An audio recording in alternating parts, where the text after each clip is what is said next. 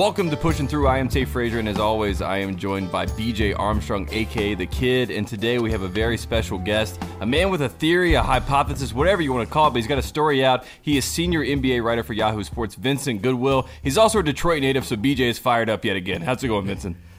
I'm going well. I'm from the east side, the real part of the city. Okay. BJ is from the west side, the kind of privileged part of the city. That's where he's from.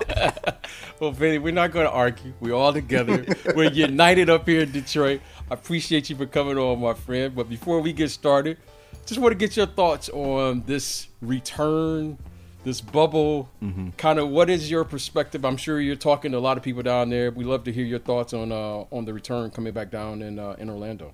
Well, it's really ambitious if you think about it, you know, with Florida being sort of ground zero for the pandemic and sort of the lack of masks, the lack of social distancing, the testing, the numbers going up and everything else. But, you know, the Disney campus was the best place, the league determined to have sort of an enclosed atmosphere, some of the amenities that the players and the coaches and everybody would have wanted to be in. So it wasn't the perfect state, but it was the perfect campus. And I think in these situations, BJ, you know, from your line of work on both sides of it, it presents a lot of opportunity for people to be in close quarters with each other and have conversations and talk business. So I think a lot of business conversations are going to be had over the next several weeks, couple of months. I mean, you're going to be there from the late June, early July to maybe October for some teams.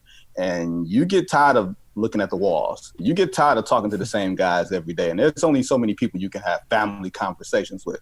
So inevitably, I think those conversations are going to turn to guys on the other teams. I had one coach tell me that the next super team, BJ, will be birthed out of this bubble. He didn't say which players. He wasn't, you know, saying, hey, this is what I know. He was just saying the atmosphere of activities and the proximity is conducive to the next super team being born. And when I look at all the factors in place, when I look at, you know, how so many players are on Zoom calls together discussing so many avenues of business, whether it's some of the initiatives the leagues are putting in place or just the return to play plan, guys are getting to know each other that did not know each other before. They're developing bonds. They're talking about what it means to be black, what it means to be black in America. That can develop into a bond over something common, and then you just have basketball as another backdrop. And inevitably, those conversations can turn into, when's your contract up? Want to play together? Just saying. You got BJ very interested with this whole idea and the thought that, you know, this could birth such a thing, a super team, and we want to remind people, right? We want to reflect back on the era of super teams in this past decade, because the first one was formed with the decision, obviously, and that was, you know, LeBron and Chris Bosh going to the Miami Heat. Dwayne Wade doesn't take a lot of meetings around. People are curious, to say the least, about that. Then we find out that they're going to all team up in Miami. Then people trace it back to USA Basketball. So is the bubble going to be the new face of this? Is the bubble the new USA Basketball? Is that what we're saying today? That's the exact analogy that people gave to me, was that it's very similar to the AAU circuit. It's very similar to USA Basketball when the USA Basketball was in Vegas, where a lot of it is stripped down. It's not, you know, you and your boys and everybody else that's around you, your circle. It's you. So when you are talking to players of, you know, similar backgrounds and, you know, similar ages, you have a lot of things in common, and you got to be somewhere in the close quarters where usually and during the NBA season, a team may get to a place the night before, maybe 2 nights before if they're on a road trip. There's not a lot of time to fraternize. There's not a lot of time to get together, you know what I'm saying, with other guys. And you're in this unusual environment. I believe the phrase someone used to me earlier was misery loves company. And if that's the case, you got to be able to commiserate over some of the things that you're frustrated about. You got to wear a mask in public. You have to quarantine. All these unnatural circumstances, and we all know sometimes bonding over frustrations can create a relationship and some commonalities and wind up birthing friendships and everything else. So, you know. And yeah, the USA not only did LeBron and Wade and Bosh bond over USA Basketball, Kyrie Irving, Kevin Durant, DeAndre Jordan, 2016 Olympics in Rio, on the boat and everything else, that's where they hatched their plan to play together. And weeks before that, Kevin Durant said, I'm leaving OKC to go to Golden State, and he was already planning and plotting his next move.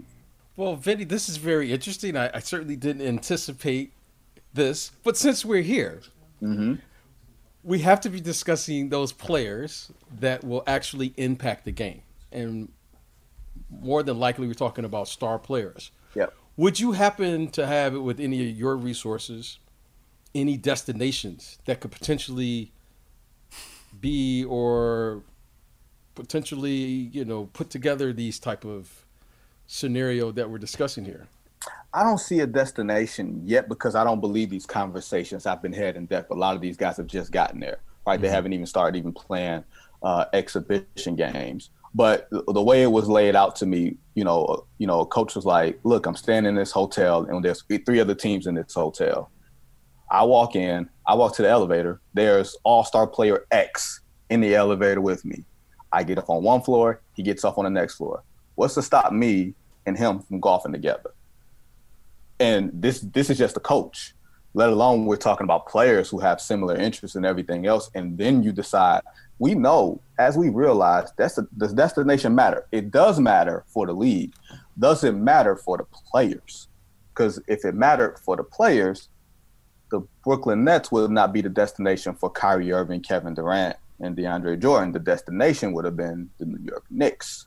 So I don't know if there's a destination that's going to be selected as much as it's going to be, hey, we can all take shorter extensions. Let's figure out what the money's going to look like for the league coming out of this pandemic. And let's figure out a plan where maybe we can group up and play together.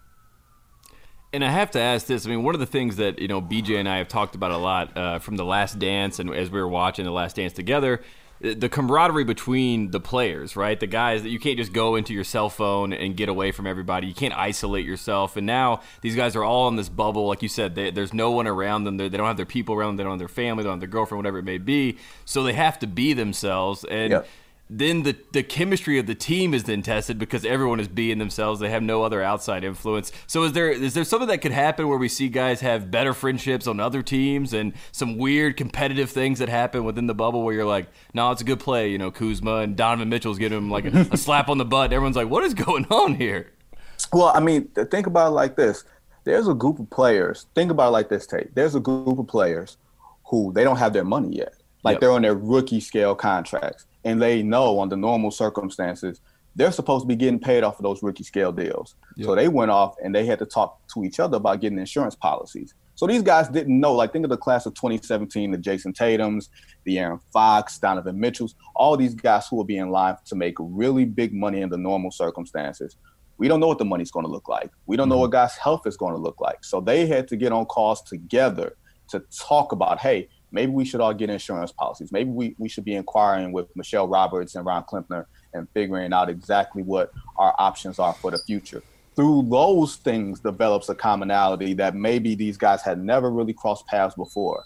And now you're in this spot where there's some camaraderie over just almost the uncertainty of what our future is going to look like as individuals. So yeah, now that I see you on campus, now that I see you on the floor, I'm more likely to pat you on the butt. I'm more likely to pay attention to your game and see, okay, maybe Jason Tatum does work well with Donovan Mitchell. Maybe we can work on opposite sides of the floor and figure out how we can play together and everything. So I'm just saying as an example, I'm not presenting these two guys in that way, but just saying you start looking at things differently when you're introduced to someone as a person, as opposed to them just being in a uniform. You know what I mean? Mm-hmm. Vinny, over the years, you've cultivated great relationships with players and people around the league. With this pandemic and everything that's going on, how has that affected your business? Because you won't have that opportunity to have one-on-one time with, players away from, when players were in the, let's say public spaces, and then you can kind of slide off and maybe get a one-on-one. So how is that going to affect your business and you moving forward to how you're going to really do your job? It's a big unknown, BJ. A lot of times people, on my side, on the national side, like you want to get the interviews after the interviews. Yep. But that requires the locker room access. That requires the in-person trust. You know what I'm saying? That requires, okay, hey, can I get you off to the side? Let me talk to you while you walk into the bus. Let me talk to you while you're changing before you do your media after. It's going to look a lot different, man. We don't know if we're going to be allowed into locker rooms after all this is over, BJ. You know what I'm saying? Like they may try to limit the contact that players have with the outside world, until we get a vaccine. And even after we get a vaccine, this thing is still going to be very much out there. It's just going to be something that's preventable, treatable, you know what I'm saying, that type of thing, but you're still going to have to take preventative measures. So even now, you can't call up a player and say, hey, let's go get a drink. You know what I'm saying? If you're in your home market or they're around you or something like that. BJ, I'm sure you had relationships with people in the media, you know, that when you came home to Detroit, you could link up with people who covered you your entire life that knew you before you became BJ Armstrong from the Bulls. You could probably sit down and talk to Terry Foster and Drew Sharp and those type of guys, you know, because you had those relationships back then. Now it's tougher to develop those relationships, so it's going to be tougher to cash in. Unless the paradigm changes completely, and like media, we'll all adjust. We'll figure out what the new normal is. Maybe there'll be Zoom calls in the future. Maybe there'll be, you know, just, you know, a lot of times we text guys anyway. You know what I'm saying? A lot of relationships aren't necessarily as direct, but you cash in on them once you get in person. So it's going to look completely different in the future. But we don't know what the new normal is going to look like, BJ. We have no clue, and that's kind of intriguing, but kind of scary. So, Vinny, are you going down at some point to the bubble? And if so, what has been kind of the process right now? Because, you know, we haven't seen, I've heard from the players, but what is the process now? Are they just available via a Zoom call now, or how is it working now? Well, now there's a lot of Zoom calls with the media who aren't in the bubble. So if it's only 10 reporters there, non-ESPN, you know, Disney type of personnel. So it's the opportunity comes to swap in mid-September. So if you are of an outlet that has someone already there and they want to take a break or they want to leave and they say this 6 weeks was enough for me, then you can swap out, you know what I'm saying, per outlet. That's kind of dependent on, you know what I'm saying, whoever's there. Like Chris Haynes, I work with him at Yahoo. He's there with Turner. So he can make a decision in mid-September. Hey, you know what? I've had my fill. I want to swap out, and I'll go swap for him, unless the league changes their rules, which I'm not sure how likely it is, depending on how the pandemic goes, depending on what, you know, all this looks like in September when there's fewer teams. You're loosening up a little bit of the rules to let outside personnel in. You know what I'm saying? I don't know if you saw that yesterday where there was a memo that went out to some of the other teams where, you know, 5 people from other franchises can come in. They can't stay in the bubble, but they can come to games and everything else. So, you know, the rules can loosen up little by little as this goes on. And they leave you to a very strict environment, BJ. If you go there, you have to quarantine for a week. If you're a media person and you're staying on the campus, as soon as you get there, the league picks you up in a shuttle. They physically take you to the bubble. You go to your room. And they bring you their food, like, you know, not quite like you're a prisoner, but you're not going anywhere. They bring you your food. You are stuck in your room. You get tested every day. And they make sure that even if you come in contact or very little contact with players, they're going to make sure that you're not putting yourself in any harm's way. And you're not going to, in short, BJ, no media person is going to mess up his money. Amen. Amen to that. Amen to that, Vinny. Hey, and I have to ask you, I mean, the NBA players and NBA, just the personnel and people around the league, right? The NBA players themselves, they thrive in the gray area. Like one example of that to me as a basketball player is the gather step, right? That's a gray area. It's like, now we're going to use this. We're going to create this space and time to create a gather step, which is not a travel, and that's how we're going to advance the game. So if that's how players work and operate, right? That's who's in the bubble. Now there's so much gray area, like you said. Like I could go play golf with a coach, you know, I can be around and go leak information to this media reporter who's eating in the same dining room as me. Right. As someone who is, you know, in that field, in that space, are you, I mean, not anticipating, but is there a chance that we could see some stories we've never seen before come out of this bubble? I think there's a chance that you remove the filter. Yeah. You know, a lot of times. That's a great point. Yep.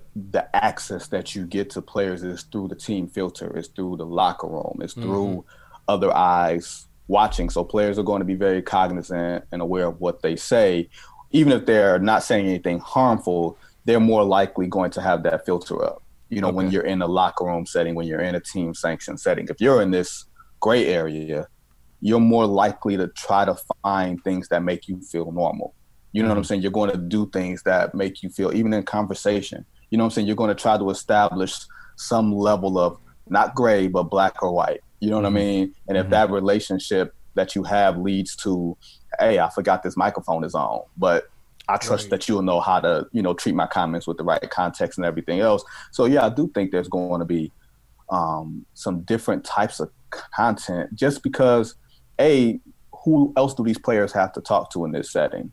You know what I'm saying? BJ, you know, a lot of these guys, they bring everybody on the road with them for the playoffs or the finals or whatever. In this setting, it's just you. And maybe you'll bring your family, but maybe you won't. Maybe you don't want your family to be in this setting. Maybe you feel like your family being in a controlled setting in your home market is the best place for them, and not in Florida, even in the Disney bubble. So there presents opportunities, guys, for there to be some unique stories, some different stories, some more three-dimensional stories. I think that's going to be a positive for everybody if it's treated properly on both sides.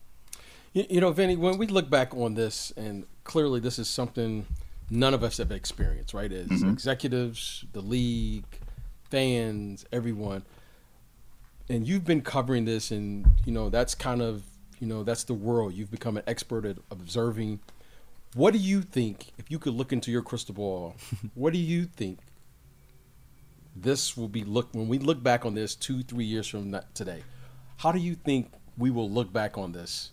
And what do you think the significance of this moment holds in time? Because I don't really know what to think of it, right? I'm like, is it a restart? Is it a new season? Is it the NBA? It feels like an NCAA tournament.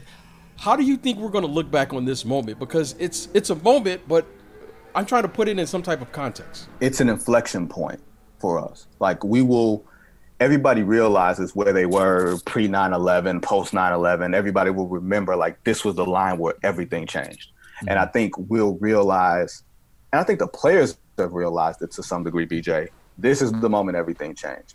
This is where the players realized their power. This is where the players realized they could push the league. This is where the players realized, hey, we have leverage here in the way that these owners don't get paid if we don't go out here and play. Like, I think when you see the raw numbers, they say the NBA is going to cost them $150 million to put this on. To me, that says they stand so much more to gain than $150 million, or they have to save so much more than $150 million. Because there's one thing I know about big business is not charitable. So they have so much to gain in this thing, BJ, that I think the players, I won't say galvanized, because I think the NBA players have been much more together than other sports, just because it's a smaller number, it's a more compact number, that there's not as much room for separation. But I think even now, especially some of the younger guys, BJ, they see some of the things that have happened. They're more connected to the streets than a lot of these older guys. The older guys have gotten paid. They're more connected to, I won't say the corporate side, but they're more connected to the money. They're more connected to the business. These younger guys are more connected to the ground. And the ground has been causing all of the upheaval, all of the uproar that's been going on in this country, all of the stuff that's been happening.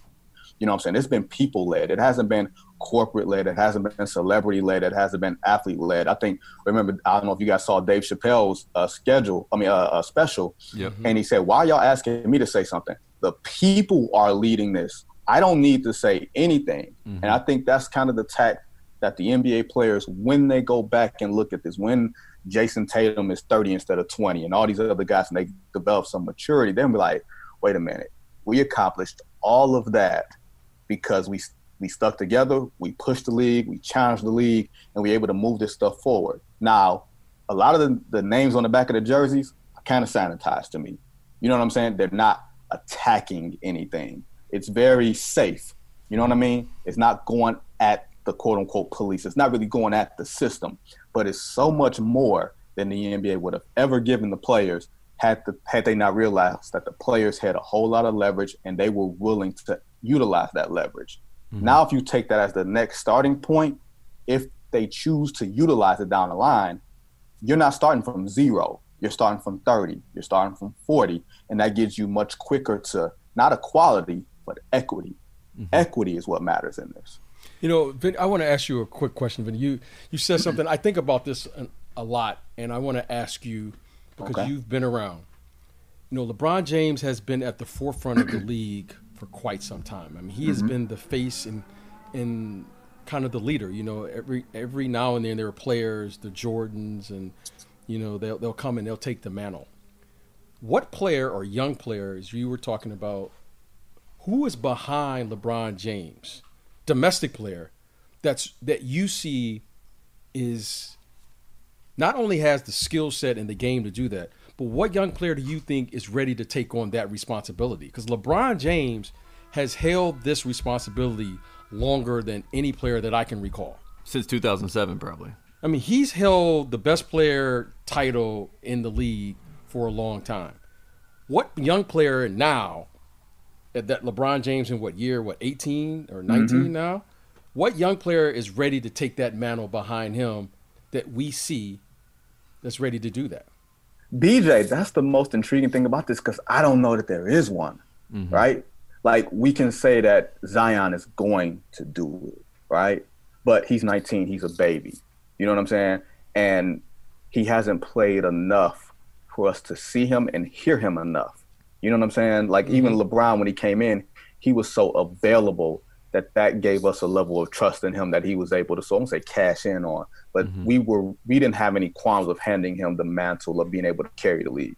You know what I'm saying? Michael Jordan carried the league for the better part of, let's say, from the moment that Magic Johnson said, I got HIV.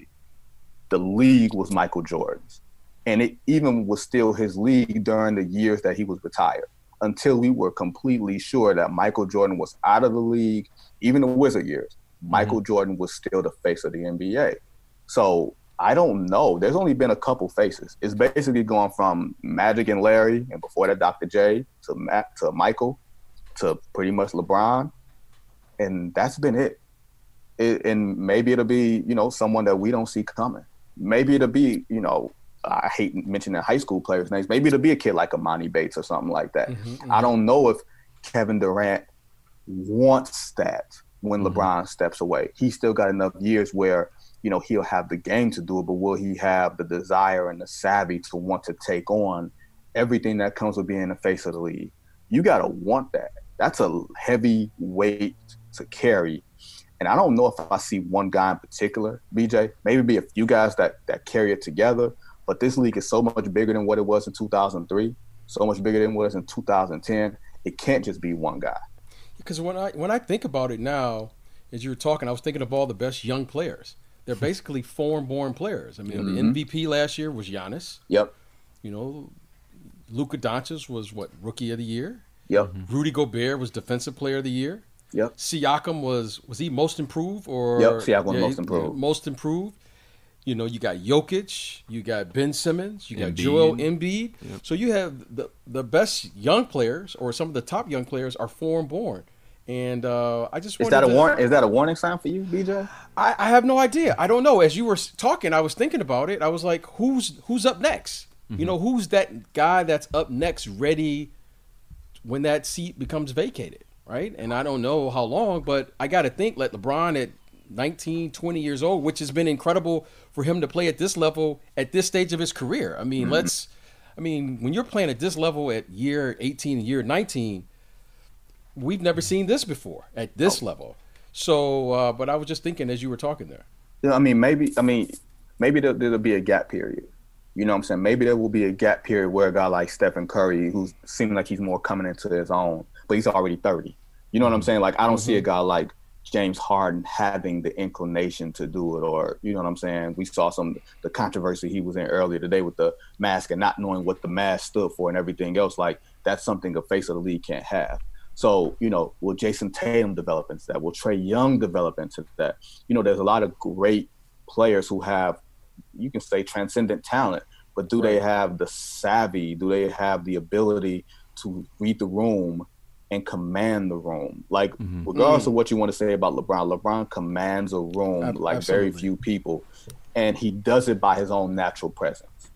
There's, I remember Michael Jordan at Kobe Bryant's funeral. We rarely see Michael Jordan do anything, but Michael Jordan's 3 minutes standing up there, or 6 minutes, or whatever it was, talking up there, it was like, that's Michael Jordan. I don't care if he's 60 years old or 16. He commands a room and a stage in a way that very few people do it. And they don't make but so many of those guys, man.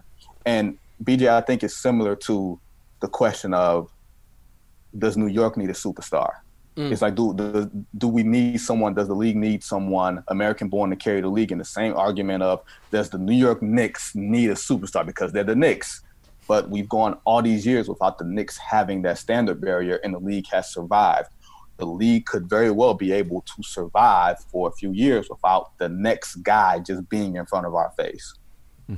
And I want to kind of flip this back to super teams as we kind of wrap this thing up, because one of the things that I found fascinating at the end of the Cavaliers LeBron second era and the Kevin Durant, I'm going to the Warriors era, like 2018, 2017, Durant was asked, or LeBron was asked if he was ever on a super team. He basically said, no, I was never on a super team. I've been on good teams, but I've never been on a super team.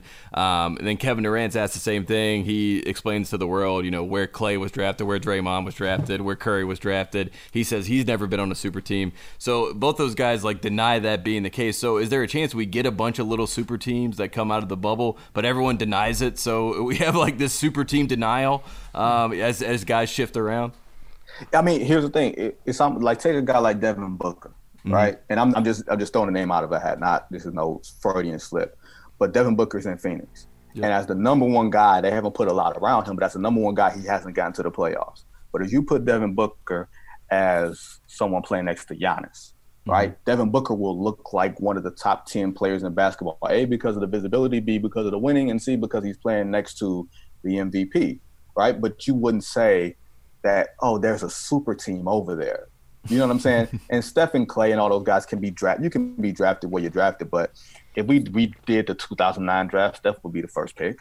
Yep. You know what I'm saying? Everybody can justify what happened. LeBron James joined the team that had Dwayne Wade, when you could argue Dwayne Wade had the best 2-year stretch in the game at that particular point statistically. In 09 and 10, he didn't win MVP, but when you averaging 30, 7, and 6, to me, that's super. You know what I'm saying? And you joined a team with him and then added Chris Bosh. So you got to tell me how that's not a super team, but I'm not a former player, so I can't say, you know what I'm saying? Everybody's going to say whatever they want to say to justify the reason why they're the reason. Basically what they're saying is, I'm the reason we won these championships, not them. And if that's fine, however you want to, you know what I'm saying? You know what I mean, BJ? However you want to phrase it to give yourself the best, you know what I'm saying, the most confidence or the most credit or whatever the case may be. Kevin Durant was on a super team and so was LeBron. Period. And there it is. Period. Well, there you have it. Vincent, we appreciate you coming on the show, man, and this has been really great. We would love to have you come back on and break down things as they come out in the bubble, and we'll definitely be keeping up with you as you break down stories. And for anyone out there in the world, go check out Vincent's story on what could come, what could be from the bubble, a super team in the future. So, Vincent, again, thank you so much, man. Hey, I appreciate it, man. I don't know if I could be back on with BJ because he's a Lions fan. That means he's signing up for misery. Hey, Megatron for life. You know what? I can't say anything because he's from Detroit, and only Detroiters can get away with talking about the Detroit team. You know when I quit the Lions, BJ? When? I quit the Lions when Barry Sanders quit the Lions. The day he retired, I quit. I was 14 years old. I said, if you make the greatest running back in the history of the league quit at age 30, I quit you. I'd say the same with me and Calvin Johnson. They made him get out too. So that's what I'm saying. You can't do that. Toxic. You can't do that. Toxic. You can't do that. I go way back. I go back to Lim Barney, Mel Farr. I'm sticking in here. I'm sticking in. These are my guys. Come on. Why are you signing up? Why are you signing up for misery? Because you know what?